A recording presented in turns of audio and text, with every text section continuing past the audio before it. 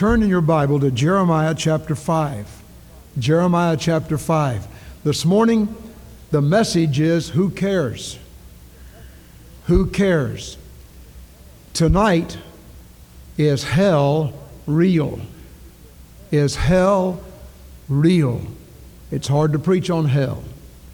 I hope you'll be here. Next Sunday, the Lord willing, on Sunday morning I want to preach on, is there any word from the Lord? It is Bible Sunday. I want to encourage everybody to bring your Bible with you. How many of you have a Bible this morning? Lift it up real high.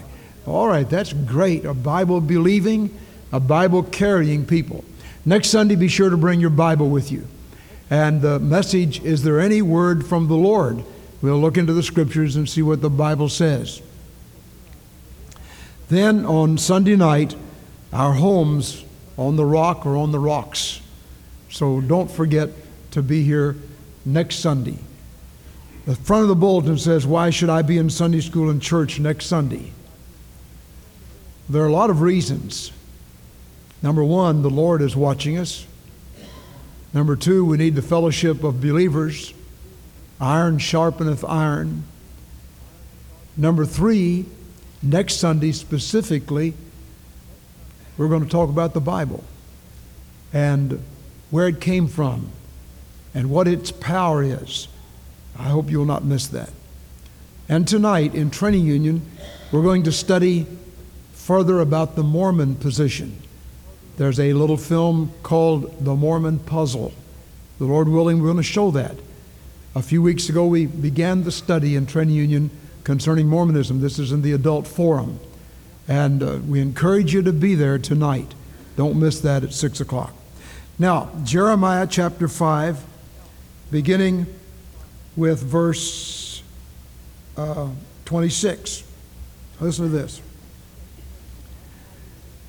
Let's pray a moment. Our Father, we ask you to guide us and guard us from presumptuous statements. And may the word of God be clear. In Jesus' name, amen. For among my people are found wicked men. They lay wait as he that setteth snares. They set a trap, they catch men. As a cage is full of birds, so are their houses full of deceit. Therefore they are become great and waxen rich. They are waxen fat, they shine, yea, they overpass the deeds of the wicked. They judge not the cause of the fatherless, yet they prosper, and the right of the needy do they not judge. Shall I not visit for these things, saith the Lord? Shall not my soul be avenged on such a nation as this? A wonderful and horrible thing is committed in the land. The prophets prophesy falsely, and the priests bear rule by their means, and my people love to have it so. And what will ye do in the end thereof? I want to ask these questions this morning, and I hope you'll answer them in your own heart. Who cares? My people love to have it so. That's the people of God. He's not talking about the heathen. He's not talking about those who have never heard of God. He's not even talking about those who have never committed themselves to the Lord. He's talking about my people. The same expression was used in 2 Chronicles 7:14. If my people, which are called by my name, will humble themselves and pray and seek my face and turn from their wicked ways, then will I hear from heaven. I will forgive their sin. I will heal their land. It is my people he is speaking of. And he says, my people love to have it so. My first question is, who cares about the crisis times in which we live here in America? Who really cares? The polls tell us that over 70% of the people of America are content with what's going on. You look on your right hand and on your left, and you see moral degeneracy everywhere, from the top to the bottom. It's not just in Washington, it's in Bowling Green. I visit a lot of times in Bowling Green. I go to a home and some boy will say, I want you to meet my girlfriend. She lives here with me. No shame. My people don't know how to blush. I say, are you a Christian? Oh, yes, I'm saved and I went to such and such a church. And I'm not going very regularly right now, but I'm a Christian. My people love to have it so. Are we aware of the problems in our school with school kids shooting each other? Shooting their mothers and daddies. Then going to a school somewhere and shoot some people there. And we scratch our heads and we wring our hands and we say, what in the world is wrong? 1964 is what's wrong. The Supreme Court took the absolute from the school, the Word of God. And then a few years later they ruled that the Ten Commandments are sectarian, and we're in a pluralistic society, so we can't have the Ten Commandments up there anymore.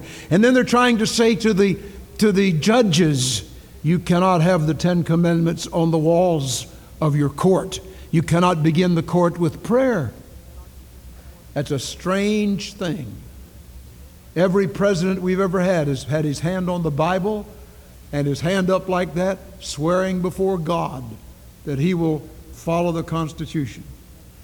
Every congressional session we have begins with prayer. They even have a chaplain in the Congress. But we say to our kids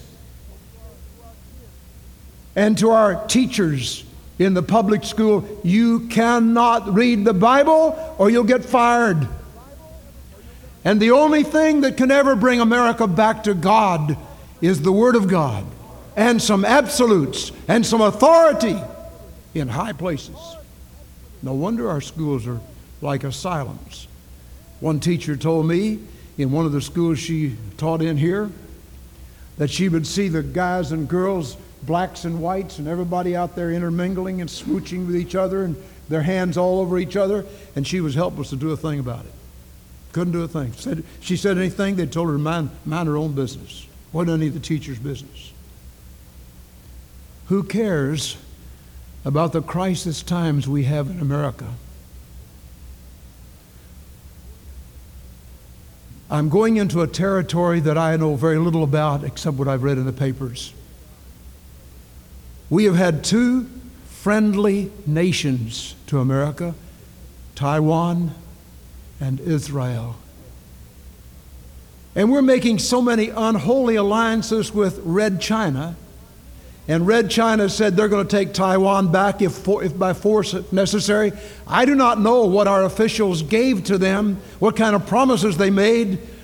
But back when America was strong, she said, you can't touch Taiwan. And now we back up. In the Near East, the only nation that really loves America is Israel. The Arab nations don't love America. But we make unholy alliances with them because of their oil. My people love to have it so, and they vote the same groups in again and again and again. Who cares? Well, I'm thankful you care. I'm convinced that there are many, many godly people in this city, in our city churches here in Bowling Green and in this church that care. The question is, do we care enough to do something about it? Do we care enough to pray? That's the secret weapon. Do we care enough to vote? That's a secret ballot. Do we care enough in our personal conversations and when polls come up to be open and say, I don't like this? Who cares? Secondly, who cares about the moral climate in this nation and among our own people? Who cares about it? Now, there are some extremes and excesses that I certainly would never endorse. Those people that blow up abortion clinics and shoot doctors that commit abortion on women. You do not win a battle with the sword. They that take the sword will perish by the sword. You don't win a battle by shooting. I'm opposed to all the gun laws. I think everybody has a right to have a gun. I do not have one. I don't need one. I'll never need one. But I don't think it's right for the government to say Brother Hendricks can't carry a gun, or Mickey Berkeley can't carry a gun, or have as many guns as you want. Now, I know all the law, all they're saying that when you have guns, somebody's going to get hold of them and use them and so on. They'll get hold of them and use them anyway. But you do not win battles by guns. You don't win in your relationships with others by offering to shoot them. Who cares about the moral climate of America? Abortion is killing for hire. Price tag of $250 to $300, sometimes higher. 171 babies killed every hour. 1,600 babies killed every year. 27 million have been slaughtered since 1973. 3% of the babies carried in the womb are killed before they ever saw the light of day. There was an article in the paper some time ago. It was wondering why the birth rate was so low and why there were not more babies born. So they gave this reason and this reason and this reason, and they thought, well, there's more Planned Parenthood and there's more of this, blah, blah, blah, and on and on. Not one time in that article did they mention abortion. And yet millions have been murdered in their mother's womb by some doctor or some quack. And my people love to have it so. Who really cares? Who cares that in some U.S. cities having a Bible study in your home is against the law? Who cares witchcraft rituals that are sexually perverse and bloody are now protected by the law? Who cares with kiddie pornography and the rise, one extremist group calling that the age of sexual consent be lowered to age 4? Public tax money is being used for the annual dance festival consistently featuring total nudity. Who cares that prostitution is being claimed as a woman's legal rights by the National Organization for the Women in New York State? Who cares that children under age 12 are more frequently than ever involved in violent crimes, particularly rape? Who really cares? Well, my people love to have it so. That's what the Word says. This was true 500 years before Christ was born. It's just as true 2,000 years after. And it's becoming an epidemic across America. Who really cares? Quickly, who cares about the breakup of our homes? I want to say this. Forgiveness is a lot better than divorce. Forgiveness is a lot better than divorce. Jesus taught us to forgive. He said divorce was not so from the beginning. God hates it. There are problems in the homes, largely because of a lack of commitment to Jesus Christ. When a woman loves the Lord and a man loves the Lord, they have a triangle going directly to God. And God isn't going to lead one to do one thing and the other. He's going to put them together as a team. But today, some old guy comes home and says, I don't love you anymore. I met this pretty blonde over here, and I tell you, I've gotten all involved with her, and I know I married you for better or for worse, but that word doesn't mean anything. I'll just skip on out, and if I can, I'll help support the children. If I can't, well, you can sue me or take me to court or put me to jail or whatever, but I'm going to go on. Who cares? Who cares when a woman comes home and says, I don't love you anymore? I used to, but I don't now. I read some book that said to say, I used to love you is a lie. If you ever loved, love never ends. It goes on and on and on. It may be that you used to have eros, physical attraction for some woman or man. Maybe you even had phileo, you enjoyed doing things together, but you never had agape, or you'd still be there. Agape is God's understanding love. You just suppose God would divorce us every time we get out of the will of God. We get our minds off of Christ and God says, that's enough, I'm going to kick you out. The Lord doesn't do that. And did you know that the marriage relationship is equated with the relationship between God and His children? So forgiveness is better than divorce. Who cares about the home breakup in America? Fourthly, who cares that we grieve the Holy Spirit? I'm speaking this to Christians. Turn in your Bible to Ephesians chapter 4 and look at verses beginning in verse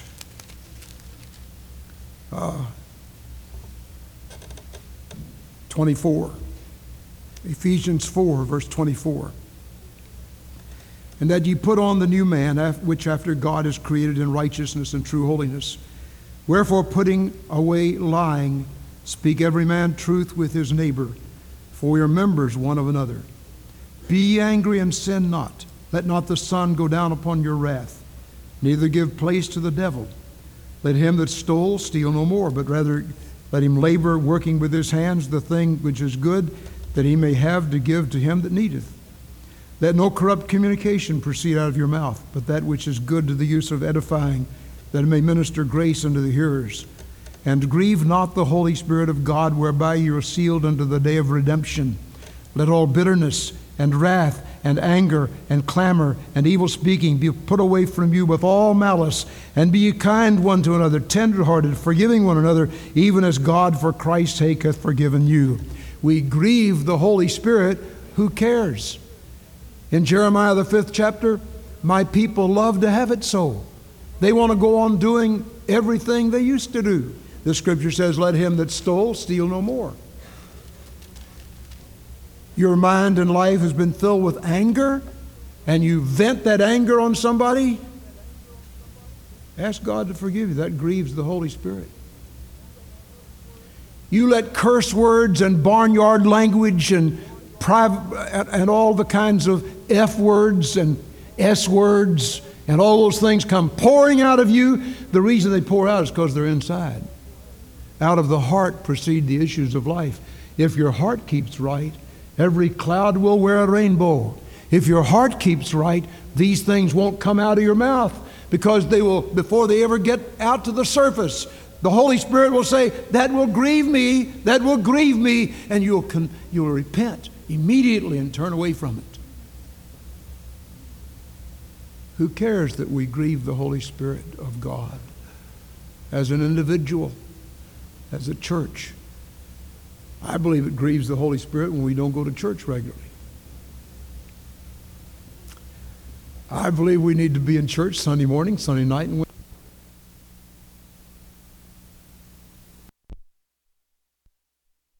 thrive. And when we have revivals, we need to be here every night. You know what will build a great church? Individual commitments. So we say, I'm going to make this a priority. It's going to be first. And then God will bless us. Who cares that we grieve the Holy Spirit of God with bitterness and anger and wrath and clamor and all these ugly things? Who cares? Well, I'm thankful that many of you care. Many of those within the listening audience of our service this morning care. Who cares? Those who, when these temptations come, when these burdens come, when these trials come, when we're tempted to say all kinds of garbage out of our mouth, that somehow the Holy Spirit speaks to us and we immediately repent. And if anybody has hurt us, we ask them to forgive us.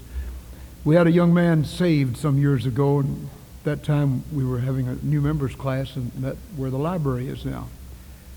And on one Sunday night, This guy who had been saved maybe a month before asked a question. He said, I'm having a problem with my vocabulary. He said, I thought when I became a Christian I wouldn't curse anymore, and I find myself cursing. I thought I wouldn't say all the ugly words that I used to have, and I find myself doing that. I said, do you really want to quit? Yes, I really want to quit. I said, friend, if you really want to quit, here's what you do.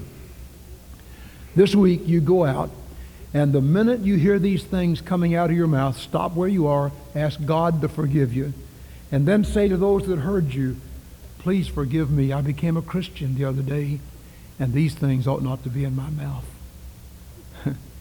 He said, I'll do that. Next Sunday night, he came to this meeting, and I asked him how he was getting along. He said, well, Monday, Tuesday, and Wednesday were terrible. But I got so embarrassed and so tired of asking everybody to forgive me that by Thursday and Friday I didn't do it anymore. You see, if you really want to quit, if it's a habit, you can overcome it. Get the habit of not doing it. Because we grieve the Holy Spirit when we have bitterness and clamor and evil speaking and all those things in our lives. Now, some of you will just hear what I'm saying, wonder when the preacher's going to get through so you can go home. But some of you will take that seriously. I pray that it's the majority of us. And we say, Lord, I want to be a lower light along the shore. I want God to use me. Last of all, who cares about the eternal destiny of people? Who really cares? Everywhere we go, we're surrounded by people that are on the way to hell.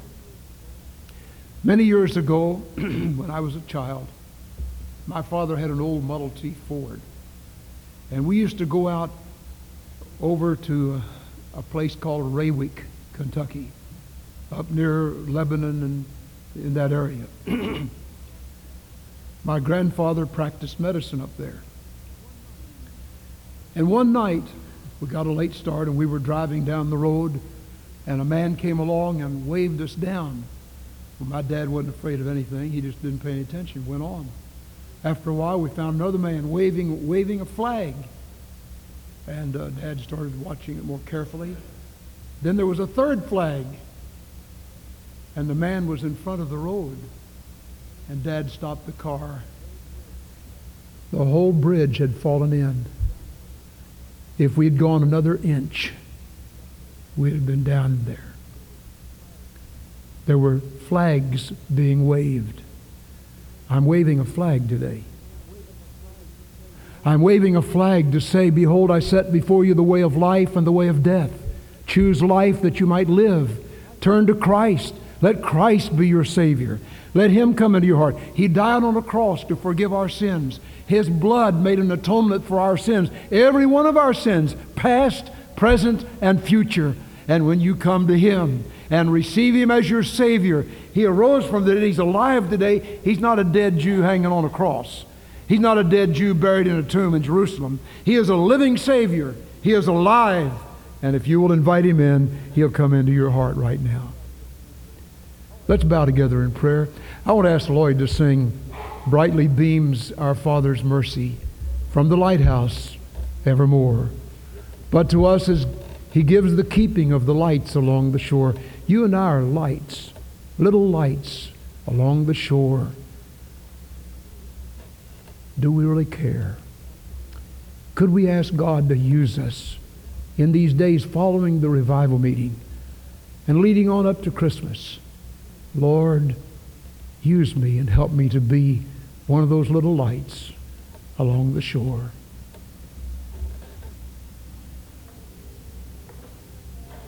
Brightly beams our Father's mercy from His lighthouse evermore.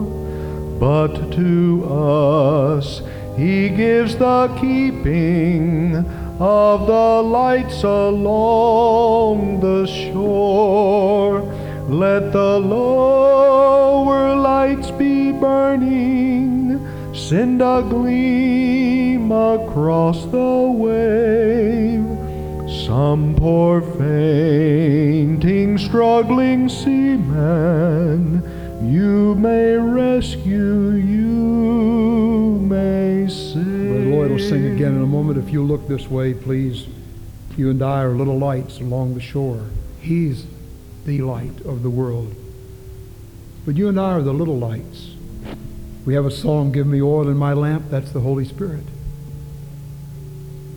Our lights can burn brightly, or they can burn so dim that hardly anybody sees them. Do you really care? Who cares whether we grieve the Lord or honor Him? I believe there are many people in this church who care and who are willing to make the commitment, Lord, I care. With our eyes closed again in prayer, if you really care, if you're willing to act on what we've heard this morning, the songs, the spoken word, you're willing to say, Lord, use me as a little light along the shore. I don't want you to do this because somebody else does it, but if you mean business with God individually, one here, one there, would you stand just right where you are? I care, and I want God to use me. Please do not stand because somebody else stands. There are many, many of us who are saying, Lord, I want to be a light along the shore to be used by God. Brother Lloyd, sing the other stanza of this. And while he sings this, the invitation is open for anyone who will come to Christ today. Maybe you've come planning to be baptized. Maybe you come to seek membership in this church. Maybe you've never been saved and you want to come to Christ today and trust Him as your Savior. What a wonderful day to do that.